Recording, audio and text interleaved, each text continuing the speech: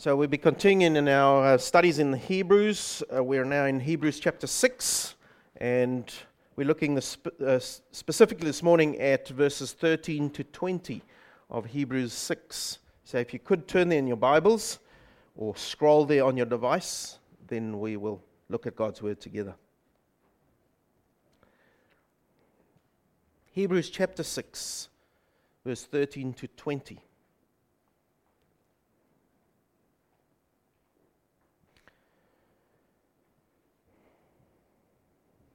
Now, just before we start that reading, in the preceding section, the writer to the Hebrews has been warning the Hebrews and the listeners in the Roman church about falling away from the Lord by not taking heed to truth. And then he's also been encouraging them to carry on in their spiritual growth by getting to grips with the deeper truths of God's Word, not just staying with the superficial truths, but to start eating solid food. Get away from that milk. And now we come to this section, verse 13. For when God made a promise to Abraham, since he had no one greater by whom to swear, he swore by himself, saying, "Surely I will bless you and multiply you." And thus Abraham, having patiently waited, obtained the promise. For people swear by something greater than themselves, and in all their disputes an oath is final for confirmation. So when God desired to show more convincingly to the heirs of the promise the unchangeable character of his purpose, he guaranteed it with an oath, so that by two unchangeable things, in which it is impossible for God to lie, we who have fled for refuge might have strong encouragement to hold fast to the hope set before us.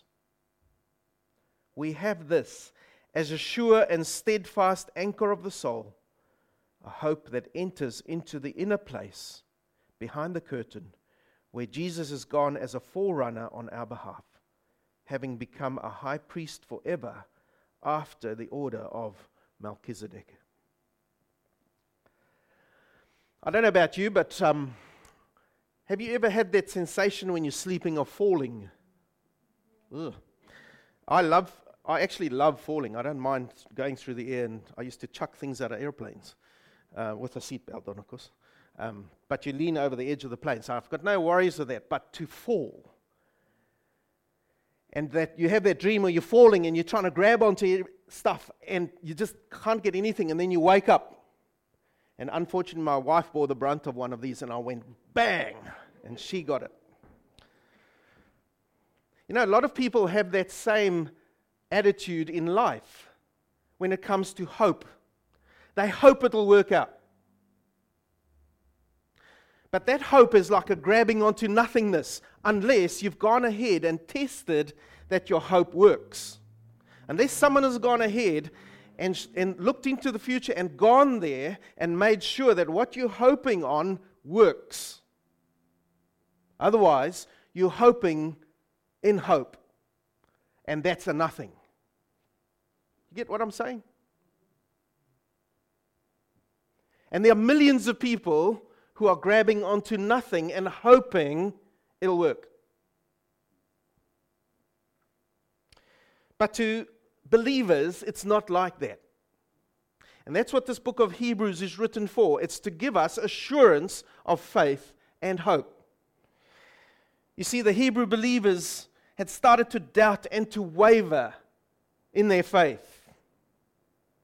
They'd started to doubt in their faith in Christ, and they were starting to hope in a Levitical religious system of worship. They wanted to go back to a system. And they were in danger of starting to drift away and of listening to untruth, which is called apostasy. And so the book of Hebrews was written specifically for them, and also to us living in 2021. Because we're in the same danger. We're in the danger of drifting away if we start doubting our faith in Christ. But the good news for you and I this morning, and from this text, is that Christian hope is available now and for the future.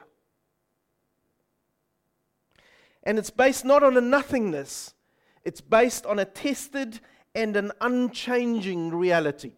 And we're going to be looking at that reality. And the way he does this in this passage, verses 13 to 20, is he looks back and reminds these Hebrew believers of their great forefather Abraham. Now, Abraham was a bigwig in their faith. He was one of the main guys in their faith. And they always look back to Moses, Abraham. And the writer to the Hebrews reminds them, look what happened to Abraham. Look at the promises made to Abraham. Did God keep those promises? And the indisputable answer to that is, yes, he did. Based on that, he says, you have hope for today. There's an anchor for your soul in today's life. But it doesn't stop there. There's also hope for you in the future because Jesus has gone ahead and ensured that future. He has tested it and made sure that it works. That's a basic summary of that passage. So let's go and see how he does this. Verses 13 to 16, and I'd like you to follow in your text, please. Make sure what I'm saying, I'm not talking rubbish. Please. Verse 13. For when God made a promise to Abraham, since he had no one greater by whom to swear, he swore by himself, saying, surely I will bless you and multiply you. And thus Abraham, having patiently waited, obtained the promise. So what's this all about? We've got to go back to Genesis. So I hope you got your Bibles ready. Genesis. Here we go. First book of the Bible. That's where it starts. Way before that, though, but written down. Genesis. God made a promise to Abraham before his name was changed to Abraham. And it was found in Genesis 15, verse 1 to 6. I want to read it to you because the whole passage is based on this. Hebrews 15, verse 1 to 6. This is when Abraham was still a no one. After these things, the word of the Lord came to Abraham in a vision. Fear not, Abraham, I am your shield. Your reward shall be very great. But Abraham said, O Lord God, what will you give me? For I continue childless, and the heir of my house is Eliezer of Damascus, my servant. And Abraham said, behold, you have given me no offspring, and a member of my household will be my heir. And behold, the word of the Lord came to him, this man shall not be your heir, your very own son shall be your heir. And he brought him outside and said, look towards heaven, and number the stars, if you are able to number them. Then God said to him, so shall your offspring be. Look at the next verse. And Abraham believed the Lord, and God counted it to him as righteousness. So there's the original promise made to Abraham. And then if you glance just a little bit ahead, so stay in Genesis chapter 15, verse 7 to 11, and I'm not going to read all that now. God then swears an oath to Abraham. He makes a promise to Abraham, and he swears by himself. Now, usually in an oath, two parties were involved. The one swore, and then the other one swore, and that was an agreement. But here, God swears by himself. Why? Because man is weak and fallible. He knew Abraham would sin, and it wasn't too long, and then Abraham was going to sin. And so what did God do? He swore by himself that the promise he had made to Abraham would be fulfilled. And so we have that instance described there where these animals are slaughtered. They're cut in half, the halves are laid opposite each other, and then God comes and he walks through the middle of the two separated offerings in the form of a smoking firepot and a flaming torch. It's a visible image of God walking through, and God swears this oath by himself. Interesting. And then, I said the sin was going to start. Very shortly after that, if you glance ahead in your Bible there, you'll look at chapter 16 of Genesis. And Sarah doesn't believe God because she's now 80-something, and she says, I can't have kids. How's it going to work? Abraham's an old man. And so she tries to make a shortcut. So she offers her young maidservant to Abraham to say, have some kids through my maidservant, because at least we'll have an heir. And Abraham listens, and he goes in, and a boy is conceived. And because of that shortcut, strife came. There's always consequences to taking shortcuts when it comes to God's promises. Always. Doesn't matter what it is. And today, the Israelites are still having strife because of that sin. Taking shortcuts with God's promises. And then if you look ahead to Genesis chapter 21, just flick there quickly, we see that Isaac is born. Now that was amazing. That was 25 years after God had made that promise. How long have you been waiting for promises to be delivered in your life? Abraham waited 25 years till he was an old man, physically incapable of having children, for that promise to be fulfilled. And it was.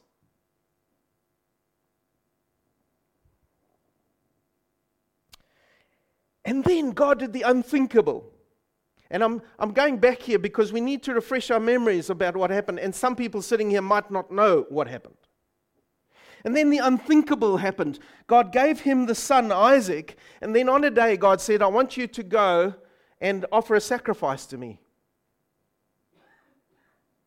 I want you to go to Mount Moriah and take Isaac with you, your son, your only son. And when he gets there, the Lord says to him, I want you to offer Isaac to me. What does Abraham do? He takes his only son, this promise he had waited for 25 years, and he goes and he lays him out on the stone sacrifice. And is about to kill his son in obedience to what God says, when God stops his hand by an angel and says, no, now I know that you are obedient to me. You've passed the test, Abraham. Here's a ram. Take your son off. Offer that ram to me. Amazing stuff, eh? We need to get back in the Old Testament and read these amazing accounts. So, that's the basic outline of what Hebrews is about when we go back to chapter 6. You see, oaths between people were imperfect because they were based on changeable people. And so that's why when agreements were made between people, they always called on a higher person than them to see this agreement. So if you were in a modern day, you'd say, I call on the life of my mother. And you hope your mother knew about that this agreement would be kept. But changeable man was there, and so he had to swear by someone greater than himself. But God didn't. There is no one greater than God. So who would God call on? And in the human illustration, God then calls on himself. And he keeps that oath on man's behalf. And that's why his word and his promise is unchanging. Because of who he is. And so Abraham waited patiently. And he trusted God's unchanging promise. And here's the key. It was through the patient waiting and the trust in God that he obtained that promise. I'm going to repeat that. Because the same principle applies to you and I today. When God has made promises to us in his word, they will be fulfilled when through patient waiting and trust, you will see that promise fulfilled. Whatever it is. You've got to wait on God. Why can you wait on God? Because you know that his word to you will not change. God has sworn by himself. It will not change. He will keep his promises. And even if you face human impossibility, like Abraham and Sarah did, God will keep his promises. Don't look at your circumstances. Look at the unchanging God who has made unchanging promises. They will be fulfilled. And that's not all. They will still be fulfilled to you and I, because the story doesn't end there. You see, Abram didn't see the complete fulfillment of God's promises. Why? Because he died. He's not alive in 2021. Those promises are still being fulfilled. How do I know that? Because I'm a good scholar of Scripture? No. Romans chapter 4, verse 18 says so. Let's go and look at it. Romans chapter 4 says this. This is how I know that God's promises still apply to you and I. The promise he made to Abraham way back in Genesis. Romans chapter 4, verse 18 to 25. Listen to what it says. In hope, that's Abraham. In hope, Abraham believed against hope, that he should become the father of many nations, as he had been told, so shall your offspring be. He did not weaken in faith when he considered his own body, which was as good as dead, since he was about 100 years old. Or when he considered the barrenness of Sarah's womb, because she was 80 plus. No distrust made him waver concerning the promise of God, but he grew strong in his faith as he gave glory to God, fully convinced that God was able to do what he had promised. Now it continues. That is why his faith was counted to him as righteousness. But the words "it was counted to him" were not written for his sake alone, but for ours also. It will be counted to us who believe in him who raised from the dead Jesus our Lord, who was delivered up for our trespasses and raised for our justification. So the promise to Abraham that he will have the descendants as many as the stars in the sky and the sand on the seashore still applies today. Every time a human soul comes to the Lord, that promise is being fulfilled, one soul at a time. Fantastic, isn't it? So trust in God's unchanging word, says this passage. There's our Christian conviction. I'll sum it in one sentence. Our assurance and our hope depend not on the stability or the strength of our own faith, but on the absolute and unchanging trustworthiness of God's word. I want to repeat that. We need to hear this today, because there are many things changing around us at a rapid pace. And people are getting worried, and they're falling by the wayside. We need to hear this. Our assurance as Christians and our hope depend not on the stability or the strength of our own faith, but on the absolute and unchanging trustworthiness of God's word. You see, our hope rests outside of ourselves. They rest in God's unchanging word. And that leads to the next point. God's unchanging word is based on something. There's a reason his word is unchanging, and that's because his nature is unchanging as well. Let's look at verse 17 to 19 of chapter 6. So, when God desired to show more convincingly to the heirs of the promise the unchangeable character of his purpose, he guaranteed it with an oath, so that by two unchangeable things, in which it is impossible for God to lie, we who have fled for refuge might have strong encouragement to hold fast to the hope set before us. So why is our hope there? Because of God's unchanging character. So what if his character doesn't change? I want you to look at the end of verse 17. God desired to show more convincingly to the heirs of the promise the unchangeable character of his purpose, and he guaranteed it with an oath. These are the two unchangeable things he's talking about. What is it? The unchangeable character of his purposes, based on his unchangeable character. And then the other thing is his unchanging oath. They are the two things. God's unchanging character, his purposes, and his oath.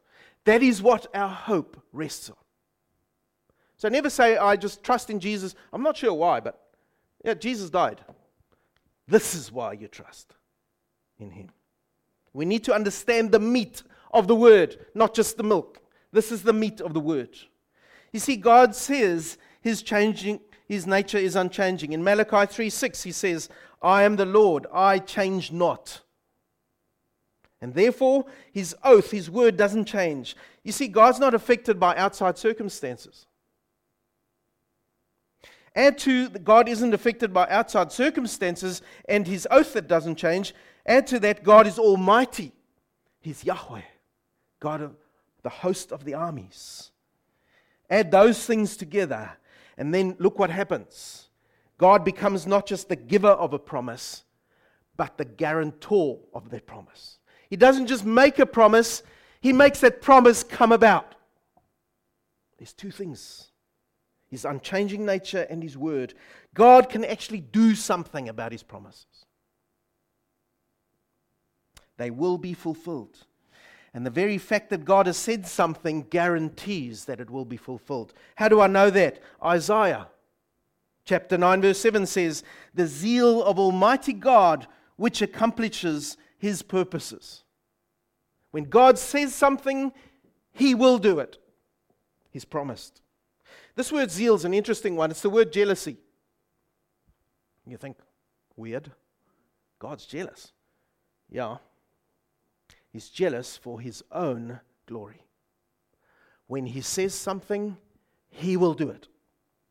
He's jealous for his own glory. His zeal, his jealous zeal will accomplish this. And then add to that his deep and unchangeable knowledge. He's the all-knowing one. And he is the only God. And add to that his deep and unchangeable love for us and his ability to act as the all-powerful and the all-knowing God. Can you see why he can keep his promises?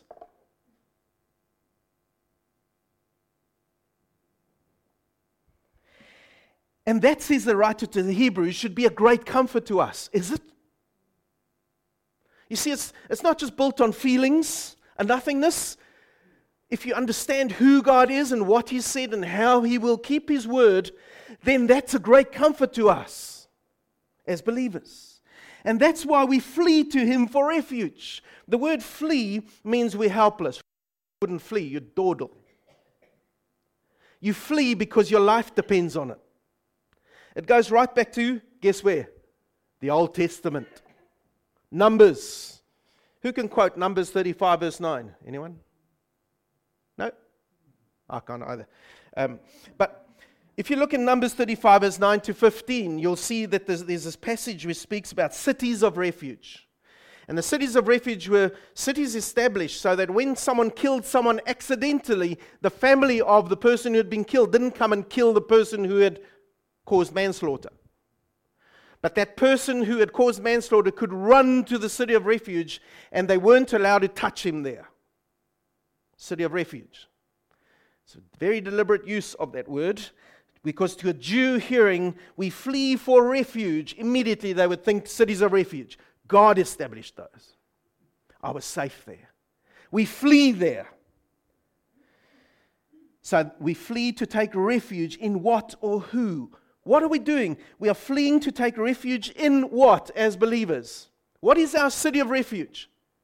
God's unchanging nature and his promise. And when we get to that city of refuge, he says in the text, we hold fast to the hope set before us. Now the word hold fast is, there's a man drowning, someone chucks a rope in, and it's the last hope. If he doesn't get this one, he's gone. He holds fast to that rope. He holds fast to the hope set before us. I love that. God has set his hope before us. The word there is he holds it out to us. He offers it us. The hope God offers, he gives to us. He says, take it, hold fast to it. It's your only hope. Otherwise, you've got nothing. We flee to him for refuge. We hold fast. We grab onto this hope set before us. And note it's active tense. He holds it out. We grab. It's not once when I was 16 years old, I had a testimony and I believed in the Lord and I grabbed hold of him. No, it's a daily. He holds out. I grab. It's based on what he's done, yes. But He holds out daily, I grab. When I'm going through difficult circumstances in life, He holds out His hope. What do? I grab. I don't depend on a testimony 16 years ago. Daily, grab and hold. I flee for refuge to Him daily. But that's not all. There's the last section here, and I want you to look at verses 19 to 20. We have this as a sure and steadfast anchor of the soul, a hope that enters into the inner place behind the curtain where Jesus has gone as a forerunner on our behalf, having become a high priest forever after the order of Melchizedek. Now, I'm not going to Melchizedek today. That I'm leaving for Peter for next week. It's his birthday present. Peter Johnson, he loves Melchizedek. Happy birthday to you next week. And the sermon title is Mel, not Gibson. All right, Peter? So I know Peter will be here. So, what have we got here? We have a look into who God is and who Jesus is. And who is Jesus? He's God's unchanging Son. You see, this hope which we have, this God-based, God-fulfilled hope, says our text, verse 19, is a sure and a steadfast anchor of the soul. That word sure is a strong, unbreakable. Steadfast, trustworthy. It will never let go. It will never let you down. God's hope is a sure and a steadfast anchor of the soul. Man, we all need anchors of the soul, don't we? We are fickle. And the whole story with an anchor was, in a ship they'd have an anchor. Why? Not because it was nice to have. They threw out the anchor, and the idea was it would grab onto something solid on the bottom of the seabed, and it would hold that ship in place. It wouldn't drift anymore. If you were going through a storm, they would chuck out the anchors too, because as they were dragging in the sand, they would bring stability to that ship as these waves were crashing in on it. That's an anchor. The early Christians knew about this anchor. If you go and look now, even today, if you go to Rome, to the catacombs, you'll go and see where the symbol of the anchor is there on the rocks, carved by the early Christians. Were they going through ups and downs in life?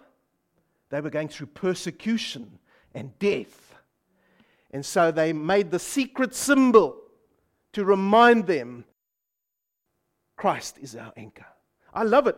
You see the fish grabbing onto that. They've got nothing. They haven't got arms. Come on. They've got to hold on with their mouths, right? And they loved that cross symbol that they specifically used this design. And if I was going to do a tat, my wife says no. If I was going to do a tat, I would put this on. This is the anchor of the soul. You see, hope is a stabilizing force for us Christians. And it's not stabilizing hope for the future, it is stabilizing hope for now. When I'm going through the ups and downs of cancer, sickness, accidents, family deaths, I need this anchor of the soul now. It's hope for now, based on what God has promised and what He's fulfilled. But that's not all. It doesn't end there, you see. We're going forward. This hope, says our text, enters into the inner place behind the curtain. It's based on the finished work of Jesus Christ. Jesus came to this earth. He came from the Father to earth as a baby. He lived His life perfectly. He died. He was put to death by men. He was resurrected on the third day, and then He ascended to the Father. And remember that scene in the temple when Jesus rose again? The temple curtain was torn in two. The way was made open to the Father. Christ, when He ascended, went into the very presence of the Father. And guess what? Going with Jesus Christ is our hope. Our hope enters in behind the curtain into the very presence of the Father. What's that pointing to? It's pointing to the future. Past, present hope, future hope. I love this text. You see, Jesus has already gone there. The text says He is our forerunner, our prodromos. It's used a word to describe a military light scout. So a scouting party, the prodromos, would go ahead of the main army. They would scout out the land, find the dangers, report back. Christ has gone before us, and the army is coming. Many of that army have already arrived, but there are many coming. Christ has gone before us through the temple curtain in the very presence of our Father, and there is our hope with Him. What can come against us in this life? And He's gone there on our behalf. He's shown the way, but He's also atoned for us. He's made it possible for us. Not only has He shown us where to go, He has made it possible for us to follow. And all we have to do is what? Follow the leader. He's gone there on our behalf, and therefore He is our present high priest forever. The order of Melchizedek. We'll get to that next week. All right. So what do we do with this? 4 quick points, and I want you to work with me here because you're going to be saying some stuff. I don't usually do this, so just bear with me. But I think it'll help us to just cement this in us. Our faith may run hot and cold at times because what? We are changeable, right? Maybe just me. But God never changes. His word never changes, and therefore we can trust in Him. Now I want you to repeat after me, please, because it's solidifying this point. God never changes. His word has never changed. His word will never change. Therefore, I trust Him completely. That's the first point. Second point of application. Hope is the anchor for your and my soul. It will keep your soul grounded and secure today. And we who are believers have fled to take hold of that hope offered up to us so that we would be greatly encouraged for our lives now. And therefore our hope is not centered on changeable circumstances of what may happen to us or which may come over us, but it's centered on Jesus Christ, who is in the Holy of Holies, in God's presence. Our hope is now centered in God's very presence. So please repeat after me. My hope is in Christ. My hope is in Christ. In God. I take hold of that hope daily. My prayer is that you do. Third point. I want to really plead with you, wait on God. Like Abraham, wait on God. You know, I know of some people who've been praying for their partners for their whole lives since they've been married, and now they're in old age. And the Lord hasn't answered that yet. Wait on God. Some of you might be praying for your children. Some of you might be praying for other family members or colleagues. Wait on God. God kept His promises to Abraham, but Abraham had to wait on God's timing, even facing the seemingly impossible. But Abraham was fully convinced that God was able to do what He had promised. So here's what we're going to say. Please repeat after me. God, I trust in your timing. God, I trust in your timing. I trust in your power to act, Lord. I trust in your power to act. I will wait on you. I will wait on you. And then lastly, I plead with you, just follow the leader.